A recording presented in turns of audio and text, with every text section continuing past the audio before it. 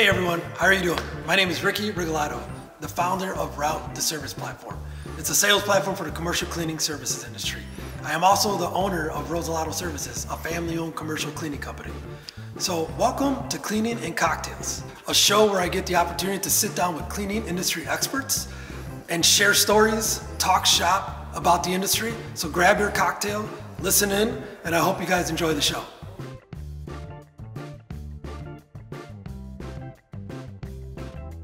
Everybody, welcome again to another episode of Cleaning and Cocktails. I told you I'd be bringing in a pretty cool episode here coming up. This is, I know both of these gentlemen, I'm growing to know them very well, but it's a pleasure for me to bring them on. The show, the emphasis, right, is for the small to medium-sized, to just a cleaning business community to talk to experts, talk to experienced individuals, talk to companies that have grown, the suppliers, the manufacturers, and everybody about the cleaning industry is what this show is about, to bring that knowledge, that, you know, that understanding and those years of experience to you guys, and to give you what you need to get off the ground and running, to continue to grow through your business, to get over that hump that you're in. So today it's a great pleasure to bring on Ed and John Salko. We got ourselves a father-son duo here. And I'm going to let them get into who they are, right? That's what we first start off, guys. So Ed, John, thank you for being on the show and giving us some time here to really kind of talk shop. Yeah, absolutely. Thanks for having us. So I'll let Ed go first here. Do a little intro of himself. Yeah, Ed, give us some background for those of us who don't know Ed Salko. I came into the industry in the 1970s.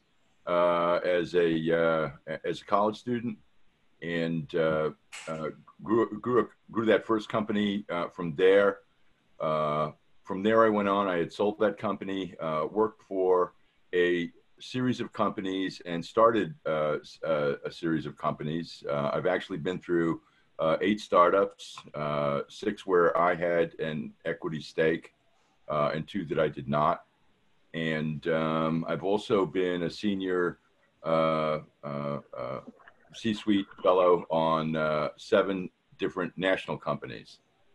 So that's just a little bit about my background, and this is just about 47 years now. About 47 years in the industry.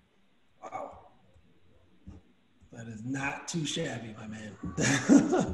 47 years, wow. Yeah, and I've done buildings from Boston to San Diego and Seattle to Miami, and all points in between.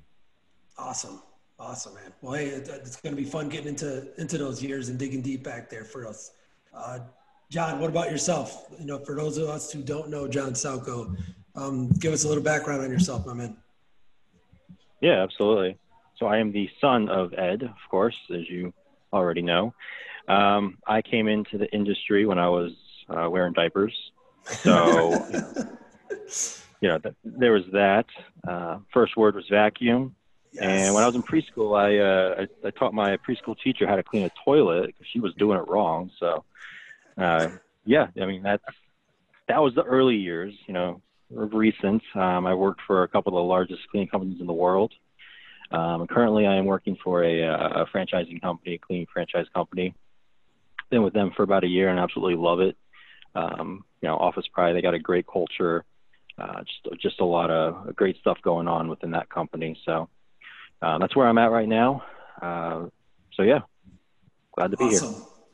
Well, guys, you guys have a ton that I want to jump into, and I'm going to go straight to it. Usually, you know, we go back and forth with a couple of stories here and there, but there's only about 45 minutes to an hour here, so I want to make sure I get as much out of you guys as I can. So, Ed, let's start with you as far as, and it's funny because, you know, even before creating this podcast idea that I have already reached out to you, right? John, yourself too, but Ed, I'd been talking to you, text messaging, you know, phone calls. You've been a resource for me, right? So, and I know time is valuable, right? That was the first thing you ever said to me is, hey, Rick, time is money, time is valuable. So, you know, let's get to the point, but then let's, you know, again, time.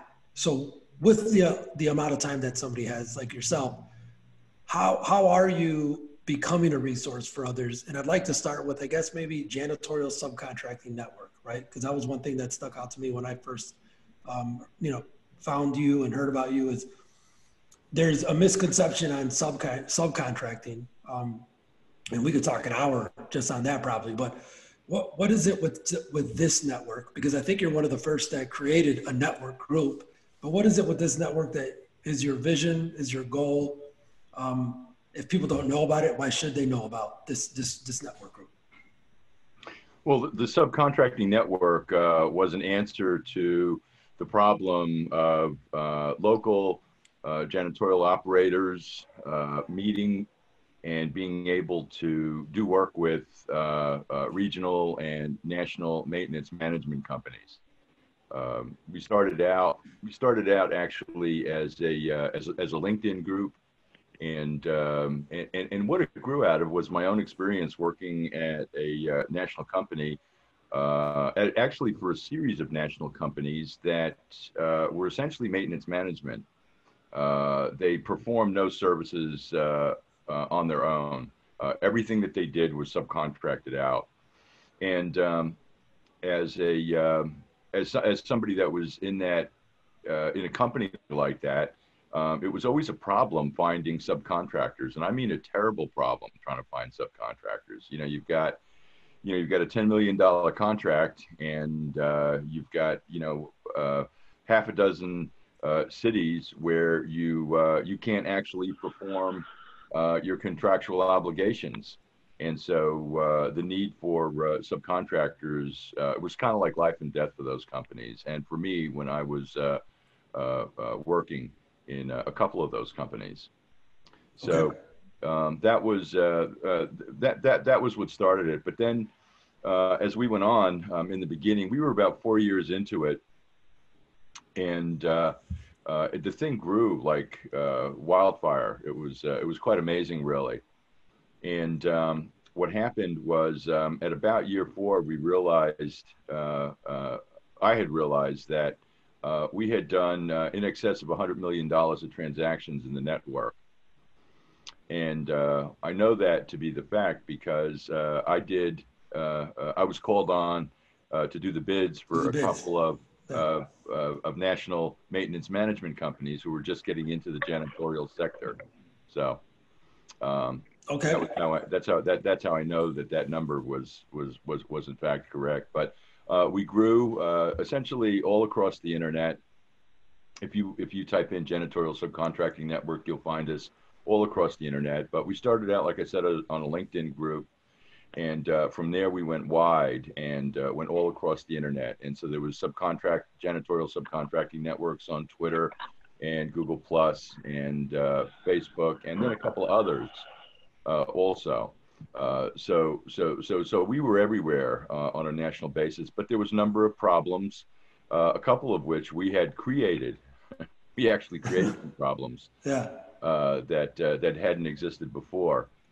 And at one point, it was necessary for us to have an alternative to the free platforms of LinkedIn and Facebook and Twitter and all these. And so we have our own platform now, and it's kind of like our own little Facebook. Okay. So it's a total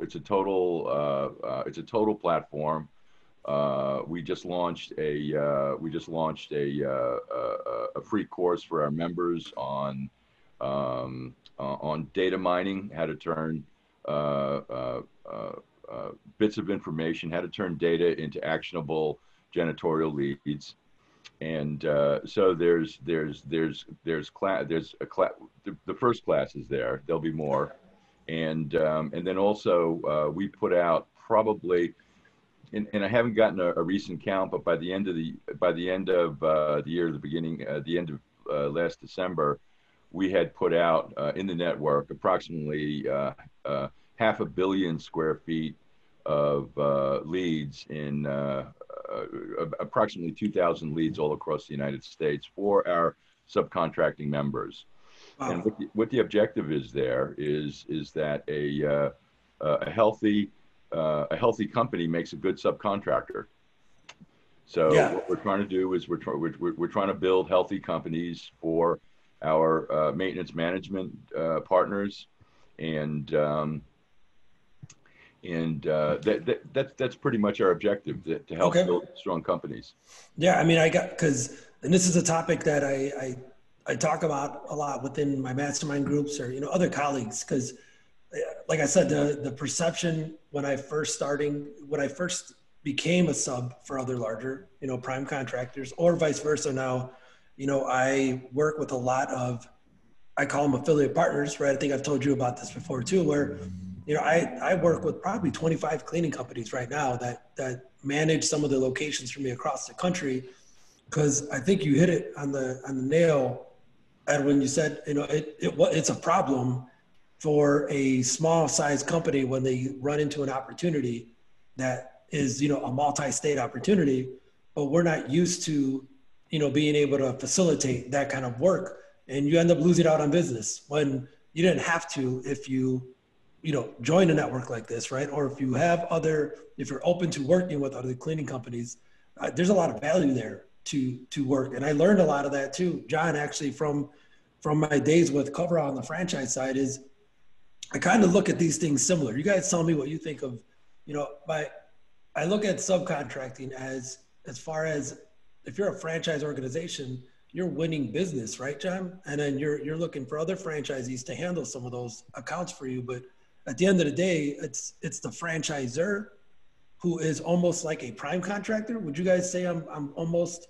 somewhat accurate with that kind of a assumption? Where not assumption, but it's, they're in charge of the contract and they're finding other franchisees. But then Ed, on the subcontracting side, like if you're a prime, you're finding other cleaning companies that would be kind of like that. I mean, am I looking at this the right way, guys? It's at some point what'll happen is that what we've experienced at some point, franchise companies run out of franchisees, and they've got contracts that have to be serviced, and so the overflow of where they are missing subcontractors is where our network picks up. Okay. And we've had a couple of real bright outfits that understood what we were doing immediately, and jumped on the bandwagon with us. Yeah. And so the reason for our existence is because of these prime contractors who have been the biggest supporters of our. So it's and I like that word support, because the success that I've seen with working with other cleaning companies is the support, is trusting the process, is kind of creating a playbook that we work with each other for the same purpose of it's just opportunities. It's opportunities that you are able to build on and grow on. Well, one of the things. Let me just say this, Ricky. One of the major drivers of the subcontracting network is that we've gone from local control and management of buildings to central purchasing. Companies that have 1,000 locations across the country used to have 1,000 different cleaning services. Mm-hmm. And what that meant was 1,000 checks, 1,000 invoices, and so forth. And so by going to central purchasing, it was a huge cost savings for them to go to central purchasing. So central purchasing has been driving the subcontracting network. I like that. Yeah, I like that. Central purchasing. I got my notes here too, guys. All right. So John, like you said in the beginning, you got into this space, from diapers and on, and you're probably, like you said, teaching your teachers how to clean. Now, it was inevitable, I would believe, that you would get into this space. Could you give us, how did you land into the role of, and I want to talk a little bit more about your role with Office Pride too, technical operations manager. How did you land the position with Office Pride? And then give us kind of, because the world of technology, it's ever changing, it's evolving. So what does a day look like for technical operations with an outfit like Office Pride? Yeah. So, well, I'll go ahead and just go back and let you know that it was never my intention to be a part of this industry. I don't think anybody grows up. I want to school to be a marketing, a sports agent. That's what I want to school for. Yeah, there you go. I want to be a doctor or something. But yeah, no. So in college, my father, he came to me and said, "Hey, listen, there's a telemarketing company that's doing this and this, and they're charging X amount of dollars. Can you do that?" I'm like, "Well, yeah, I could do that." Because a couple of years prior, I just did some telemarketing.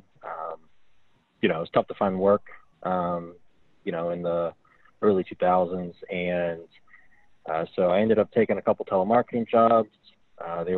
They had amazing training programs, and I was able to just learn as much as I could.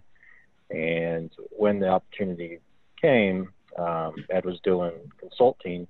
And so he wanted to feed his customers, his clients.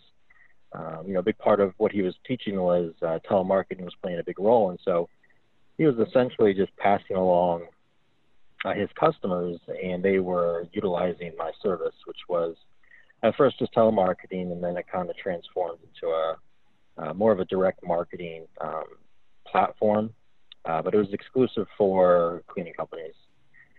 And down the road, you know, again, a couple of years down the road, I saw that there was going to be a decrease in the need for telemarketing, not because it was ineffective at that time, but because it was too expensive. There was too much noise going on in the industry and too many people selling appointments, and everybody wants appointments. And, you know, it's the lifeline of the industry and trying to grow your business.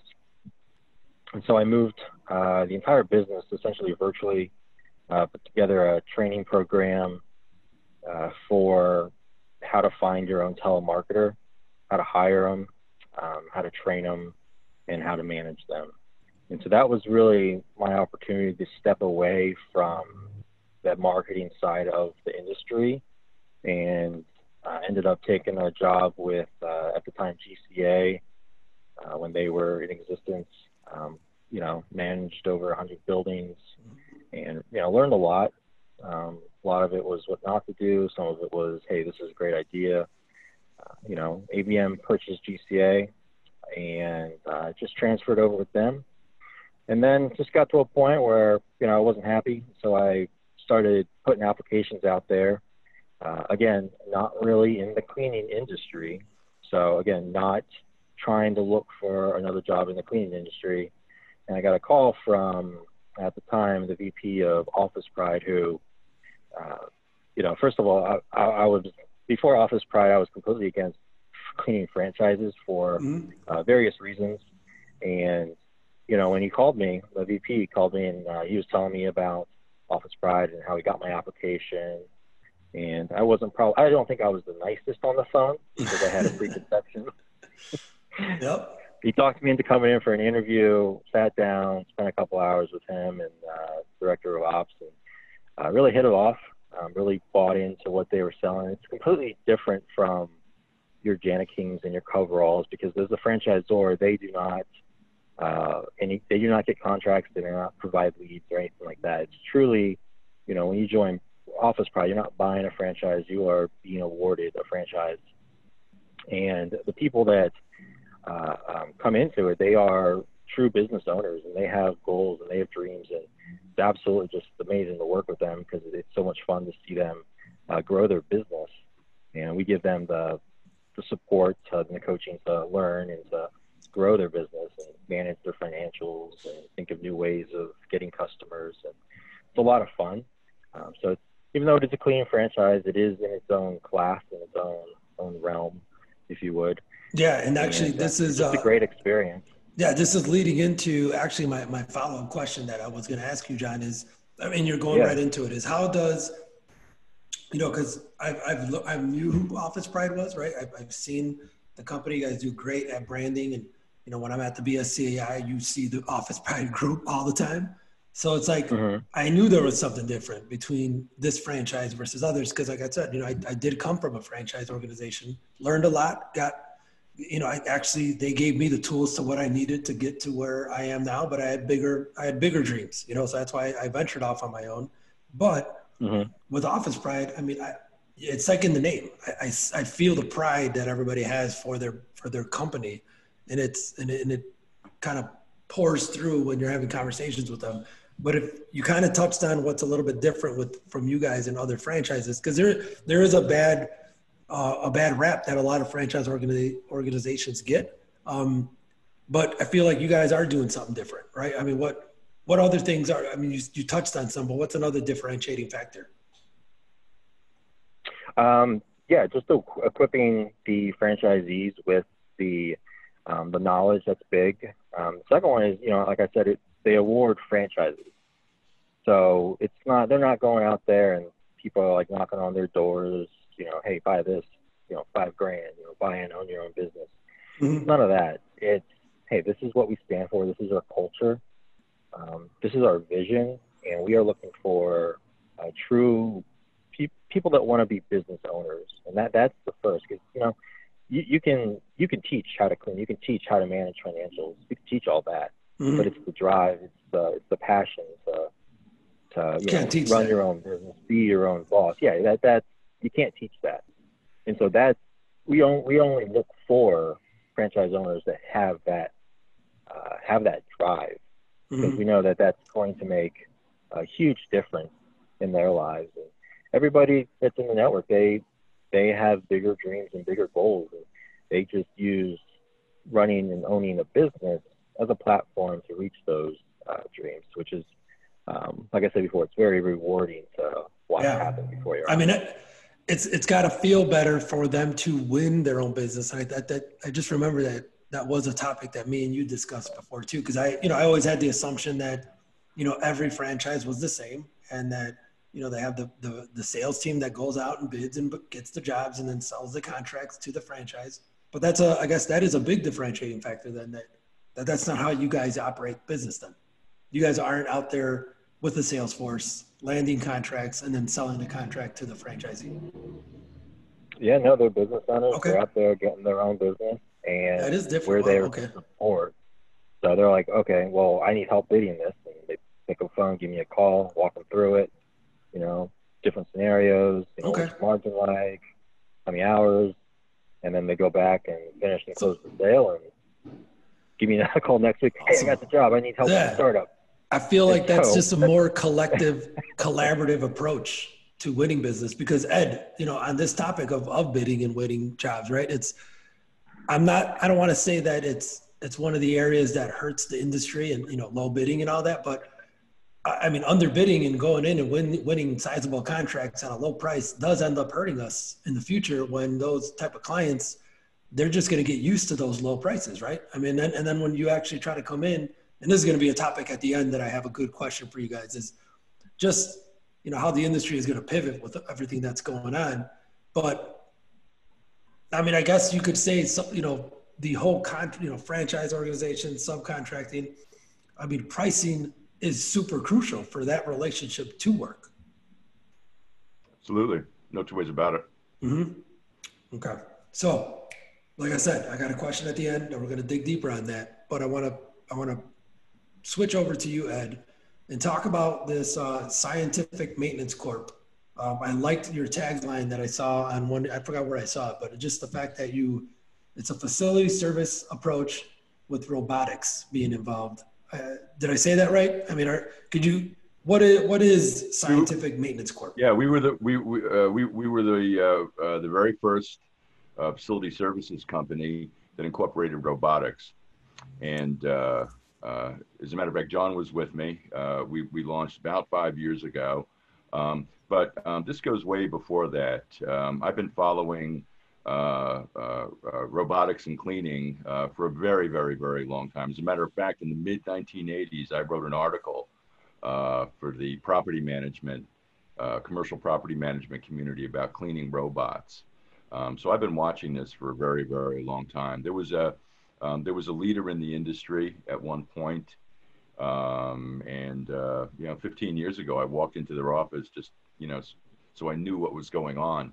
I was an engineering major when I came to the janitorial industry. So this was not a big stretch for me.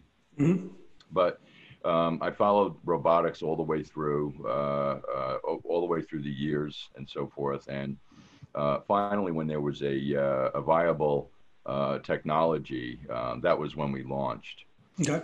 Unfortunately, part of our plan was to utilize what at the time was the leader in the cleaning robot business, with essentially a floor cleaning robot, and the rest of it was that we were going to have our own robot that emptied desk side trash cans, and this required approximately $4 million of startup capital, which I was not successful in raising.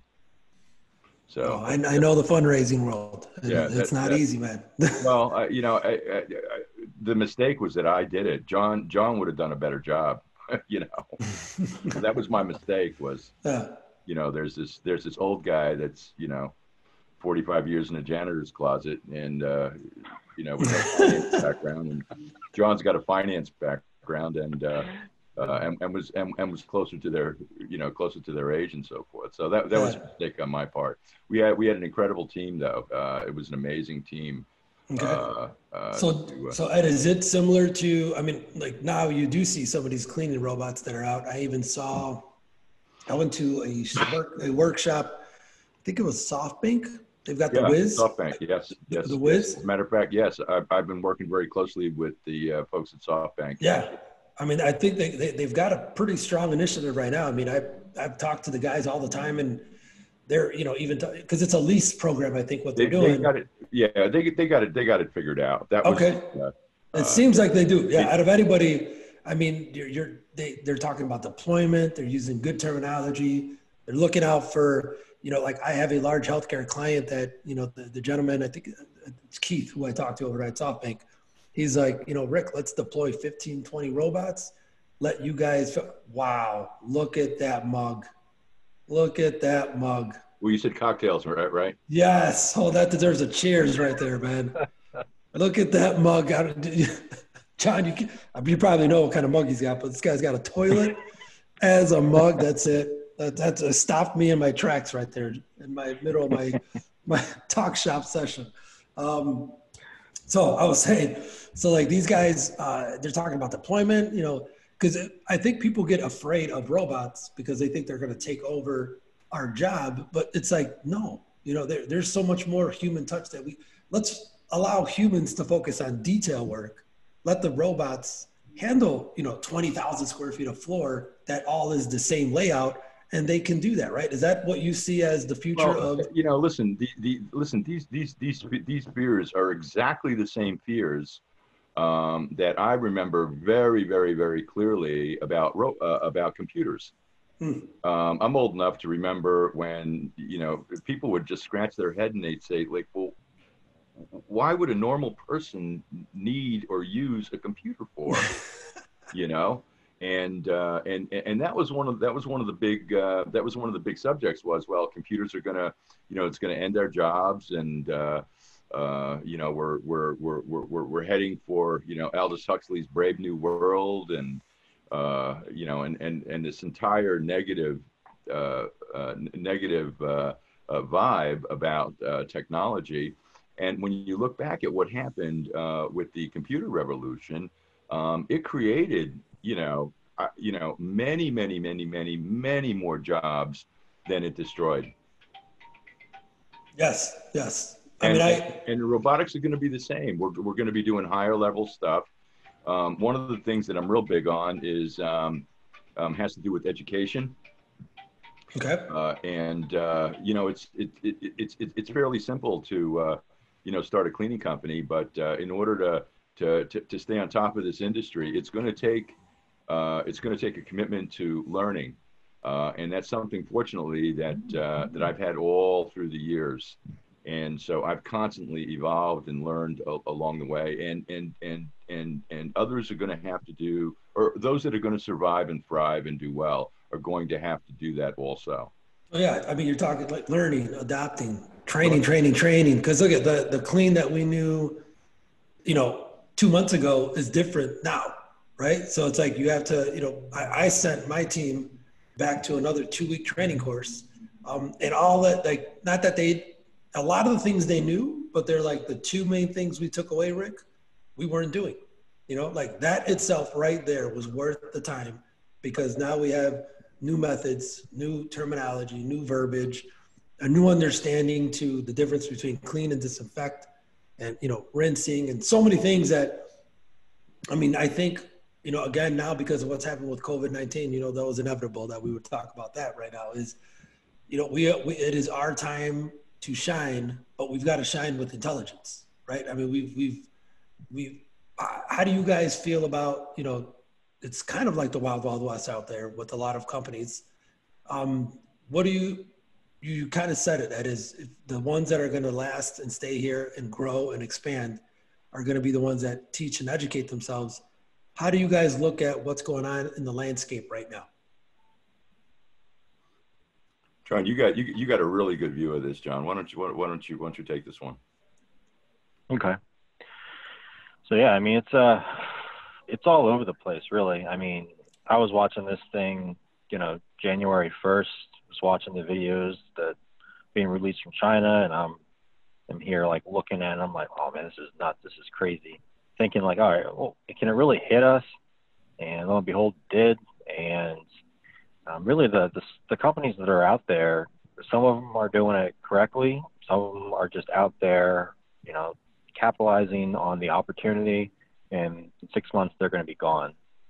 They don't understand disinfection. They're going in, they're thinking that they're doctors when they have one of those electrostatic sprayers or any type of special equipment. They come in, and they come in and just start spraying stuff and run out and cash their check. And it's unfortunate because it gives everybody else, it makes the rest of us look bad. And so, yeah, it goes back to the education. It's understanding, the process. What's the proper process to disinfect?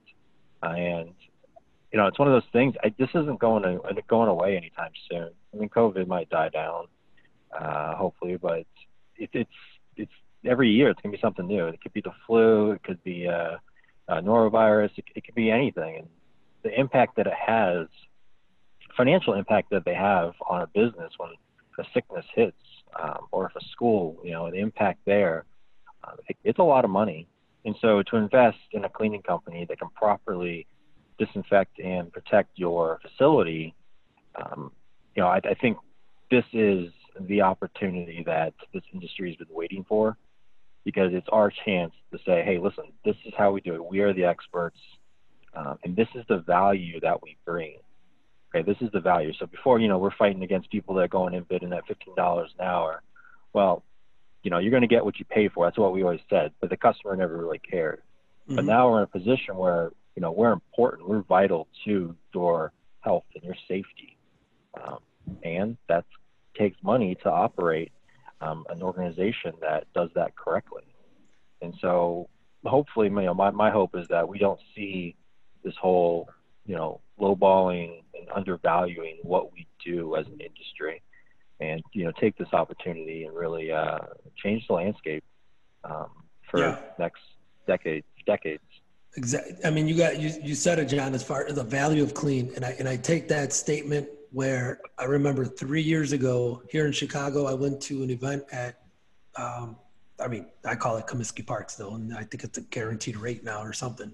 But I was at the Sox field. Tenet was having an event, and ISSA was there, right? And, the value of clean. And I would always listen, and I would always, absorb the education and all the content. But I was like, man, at the end of the day, I'm like, but my client just doesn't care.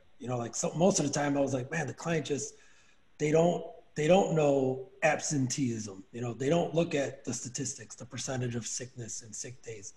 But holy cow, in the last 2 months, have my clients more than ever asked about chemicals, EPA registrations, CDC, what's on the label, what's dwell time, Rick, it has come to the forefront of we are having discussions, we're having Zoom calls, we're having huddle ups, and man, shit, if we don't educate ourselves, they're going to become more educated than us.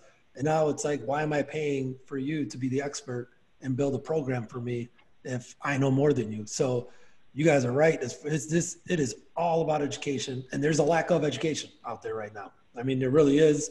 There's not enough. So it's cool to hear you, Ed, talk about. I know you've got this. I think growth solutions is something that you've come up with, and I've been following a little bit. Where we need as much education as possible, because that is gonna bring the value of us. Bring the benchmark from. John, you said, I say that number all the time too, $15 an hour, $15 an hour. We are charging 30, 35, 40, but it's not because we want to charge to be high. It's because there's a lot that goes into that. Let us train our trainers. Let us, build an inspection team. A lot of times these clients, they won't, I don't charge my clients for inspections. I do them for the better quality of my company, but like, Ed, talk about more education for us. This growth solutions that you have. Let me give you an example. Okay, one of the big examples, of course, comes from the commercial real estate industry, which is really the mother's milk of the cleaning business. Okay, we don't hear this from anybody in the industry. I think I'm kind of the lone voice on this, and somebody told me that. That pretty well summed it up. But commercial real estate is the mother's milk of the cleaning industry. The cleaning industry grows based on what the commercial real estate industry does. Now, when there's nothing being built, we're just trading buildings around. There's no actual growth. The growth of the industry is tied to development. Okay, so watching what's happening in the development, if you care about the cleaning business and you're going to be around for a while, watching what happens in the development community is a critical thing to be on forward-thinking building service contractors' radar. So more cranes, more cleaning. It's directly related. It is directly related. Okay, so I would throw the question back. In the commercial real estate world, the move is to smart buildings. What does that mean to us, and what is our role? Okay, big question. And very few people. Now I'm in touch with a couple of folks, but these are the folks that are thinking about this are the people that are doing in excess of $100 million and $200 and $300 million. They're the ones that see this and understand what I'm talking about here.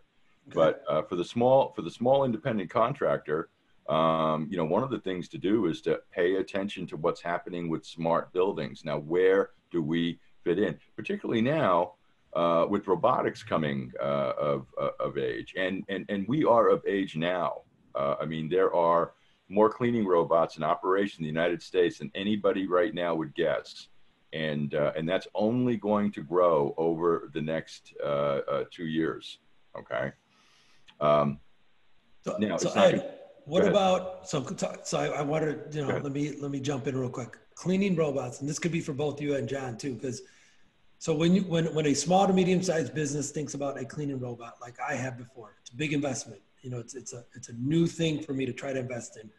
Should we look at this as an opportunity to present a program to maybe a commercial real estate property management firm that we're trying to bid on, right? Or a large client that we're trying to bid with? Should we put the cost of the robot on the client, or should we incur that cost and then build it into a program? What do you guys think is a good approach? Because if you're a small to medium-sized business, man, this is not a backpack vacuum. The proper way to look at this is by incorporating robots. How do I decrease the cost of service to my clients? How do I pass the savings on? That's a smart way to look at it. How do I pass these savings on? The savings that I can realize with the robot. So production rate. Pass these savings on. So production rate, right, guys? Absolutely, it's always about production. That's only what this is. The other. In some quarters, there's something called Ed-isms, which are things that I said that are repeatable. But that's gonna be the name. There you go. That's the name of the show right here. Edisms.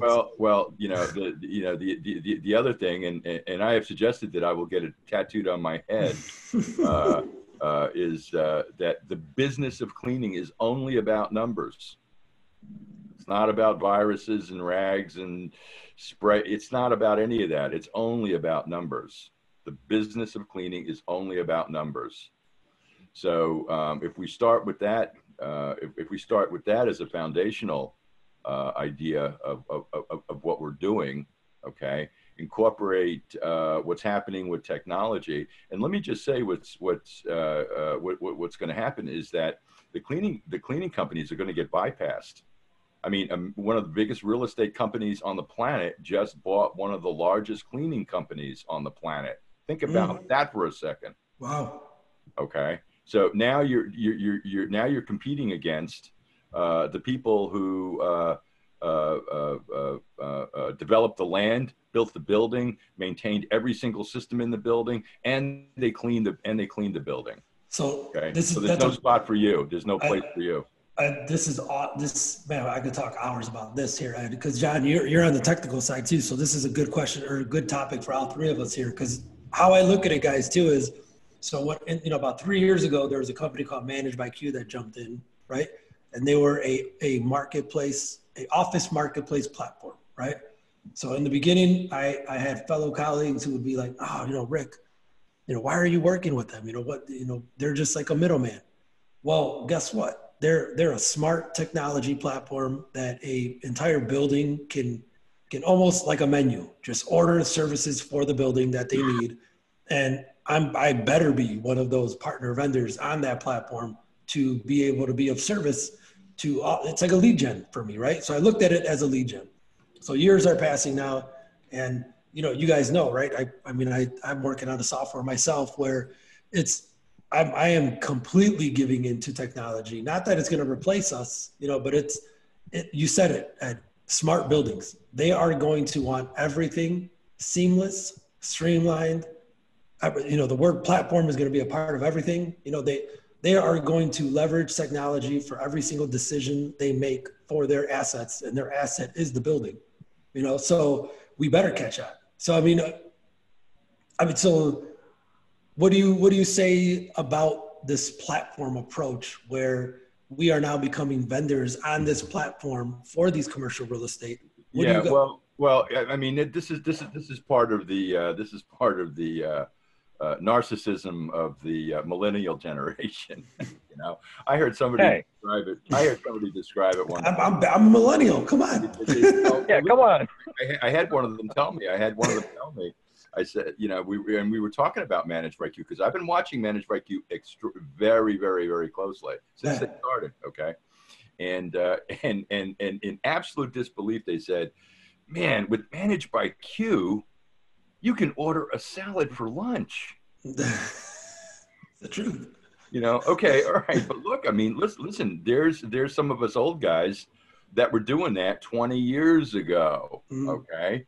And we didn't just send you a box, a styrofoam box with a salad in it. We take you out and we buy you drinks. And so the whole idea that a salad would appear because of this platform, I think was completely missing the boat.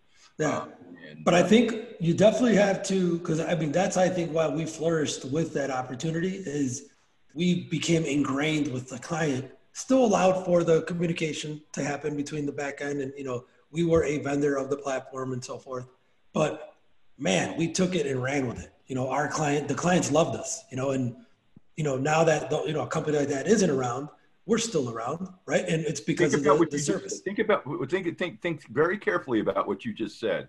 Okay. Because what you just said was one of the keys. The client loved us. Mm-hmm. Okay, not the little program. Okay, true. Okay. Not the iPad. Okay, not the phone. They loved you because of the service. So there was, there's some presuppositions there that we're presupposing that there is a relationship that's being built. Yes, you guys met through some sort of a technical platform. a service platform. Okay, because there's many of those out there now. Yeah, there was something that was, but I mean, there was a relationship, and okay. and that's what's not new. I mean, that's what drove the business.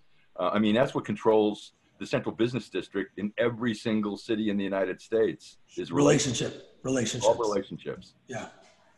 Okay. Duly noted. Now, guys, taking it to back to COVID-19 right now, right? Back to where we're the situation that we're in today, with the increased spotlight of cleaning today. What do you guys? What's the next 6 months look like? What does the next year look like? Ed, you got a lot of years, and you've probably seen some of these. I wouldn't say pandemics. This is probably the biggest pandemic we've ever been involved with. But there's been a lot of ups and downs. But what do you guys feel like the next 6 months to a year looks like for the commercial cleaning industry? I'll go on this one. It's a popularity contest. All right. So, before this COVID stuff happened, what was a mister? What was electrostatic sprayer? It was just an overpriced delivery system, right? Mm-hmm. Nobody really thought twice about it. Now, you go out, you buy it, because let's face it. I mean, I think it was March. You kind of had to if you wanted to compete. So you go out, your customer's saying that this is what they want. So you go out, you buy this machine, you start using it, you realize that you're making a lot of money, and people are coming to you. Okay, so the way I see it is that customers now are going to expect that, and then as a business owner, if you're running a small cleaning company, they're not going to be satisfied with just the sprayer. It's now the norm. We look back and say, okay, well, you clean green clean. That was a thing that was big. Now it's okay, great. Now it's green certified. It's just standard. It's not like anything special anymore. It doesn't get anybody's attention. The sprayers in the past 4 months, and I think down the road in 6 months, it's still going to hold people's attention. But then it's going to be standard again. So what's next? What's going to come after that? What piece of equipment, what technology is going to be used to set yourself apart? Looking at the Wiz, the SoftBank robot, that's an option. It's huge, especially if you're in buildings that, are a great fit. And I actually just had a call with somebody from, it wasn't SoftBank, but it was another company that distributes them. And, he was going through the information on operational cost. And it's pretty much, you got somebody vacuuming high traffic areas for 2.5 hours, on average per night, 5 days a week. You're going to start saving money if you bring a robot in. No, yeah. I mean, it's kind of it's a no-brainer there. I agree. Yeah, so it's right there. So I see it as it's going to be the race to who has the new shiny toy. That's kind of where I see it going. And that's why I'm really keeping my eye on that kind of a robot myself, just because if clients, and not if, I mean, they already have been requesting us to just detail clean, hit high touch points like we've never hit before. All of a sudden now we are more of a EVS type of approach for like a lot of our healthcare facilities, right? Where we used to clean, overnight, but now they may want us to be during the day, where now, we are touching services more and more often, where then overnight let's just say a robot is in place and knows the layout and just does that work again simultaneously. It's like, man, production rate is just going to get better, and the client is going to get the best type of service possible. But we have to adapt, right? We have to absorb that is the future, and it's ROI. It's basically going to be ROI and how we calculate that. Yeah, I mean, everybody wants this better service, this deep cleaning and disinfection, and are you going to be able to deliver on that, maintaining your margins, and without jacking the price up for your customer? Yeah. And the answer to that is it's no. So it's up for the equipment people. What can you deliver? Mm-hmm. What are you going to bring to me that's going to be able to help me deliver what the customer wants at the price point that they can afford and at the efficiency that I need? Mm-hmm. Yeah. Ed, so what about pricing though? Right. So what, it's easy to just come in and like, John, you were saying, people are getting paid more than ever to perform some of these services. So, you might say, wow, I just want to keep making this kind of revenue, but it's just, this isn't going to last, that part of it. As far as let's treat the customer with, let's be professional, build a program instead of a one-off. But how does pricing come into consideration for these clients when they are going to expect, disinfecting more often, cleaning to another level? How do we dictate pricing now? Like, how does that? This is where I depart from some of the other folks that pontificate about the cleaning industry. I am, when it comes to pricing, once again, I'm going to say it again, the business of cleaning is just about numbers. And when we're talking about pricing, the thing to concentrate on for a small company is concentrate on production. Concentrate on production. How do you produce more clean space for a lower cost? Okay.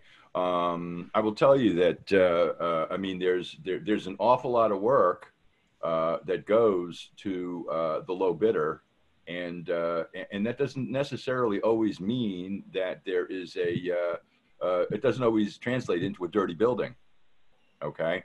I was the low bidder on numerous high-rise skyscrapers downtown. Okay. And you know what? I never once cried over being the low bidder after winning one of those. Yeah. Never did. Didn't make me sad at all. What it did do, though, was we concentrated on production. We learned production. We've gone from kind of a standard standard industry production rate, and I'm talking about office cleaning, of 3,500 square feet, to where I was in union buildings. Okay, union buildings. That were absolutely beautiful and spotless at 7,000 square feet. Mm-hmm. So 3,500 being the average, you increased At one point, not to anymore. 7,000. Yeah, not anymore. Yeah, right now downtown, I think you'd be hard pressed to find anything that wasn't being produced at in excess of 6,000 square feet an hour. I really do. I think you'd be hard pressed. Okay.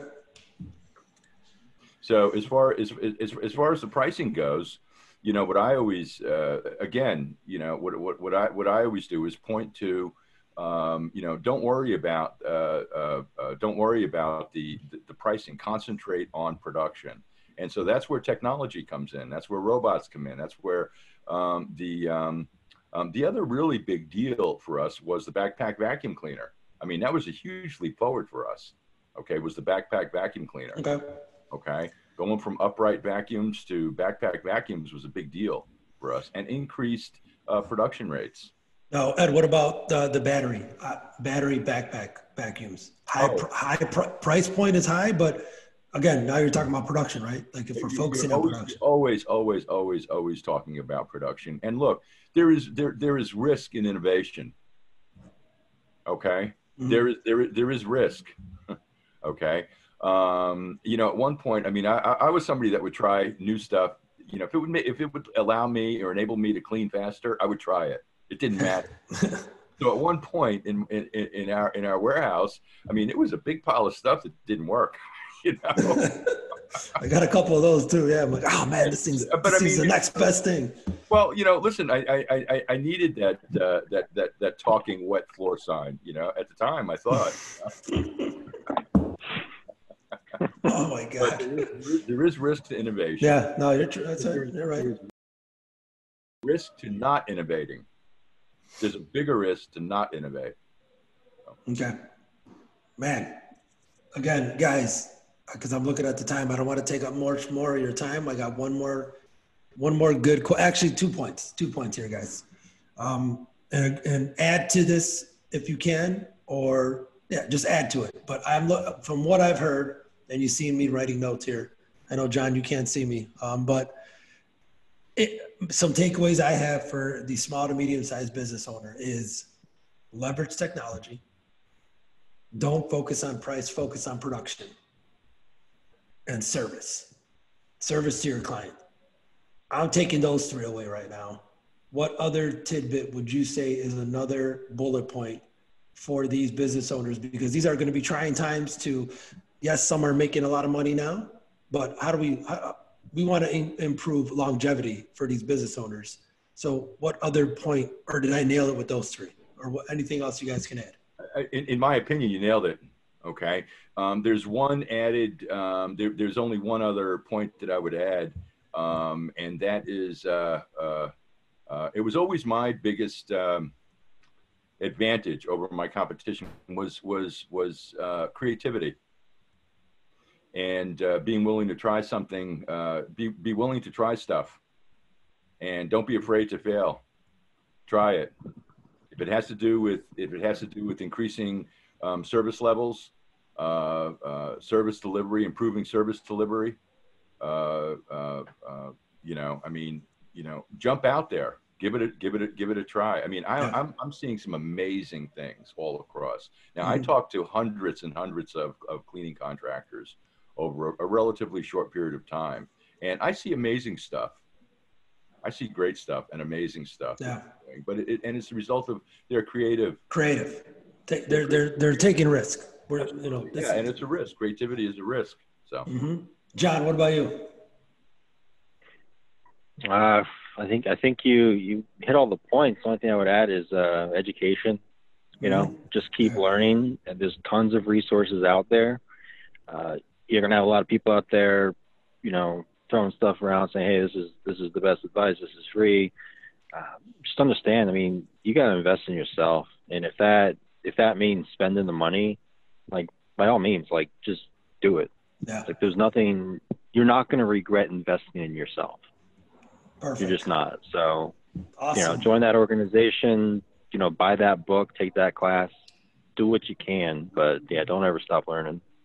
Awesome, guys. This is awesome stuff, man. I appreciate it so much. I like to end you guys with one point that I like to end with is a funny story. So, John, I'm going to let you take this away. Give me a funny story from you in the cleaning field. Okay, I'm trying to. I got to think of one that's not inappropriate. All right, so I probably had one. Let's see. A couple years ago, I had an employee was out in the field. He called me, like, "Listen, hey, I kind of scraped the wall with the Chariot ride on." I'm like, "All right, that's not a big deal. That's fine. I'm sure it's just wallpaper that's ripped." He's like, "Yeah, I kind of fixed it." He's like, "But I still want you to come here." Right? So I get there.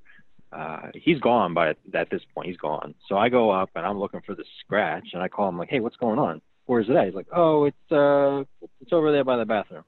I go over there, and he took out his entire wall. But I'm gonna give him credit because he used masking tape to hold up the whole wall.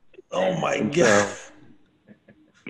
Yeah, so the client came in the next day. I told them, it was their first thing they saw in the morning, their email and text messages, and they had a good laugh over it, luckily. But yeah, that's the most funniest and clean experience in the industry.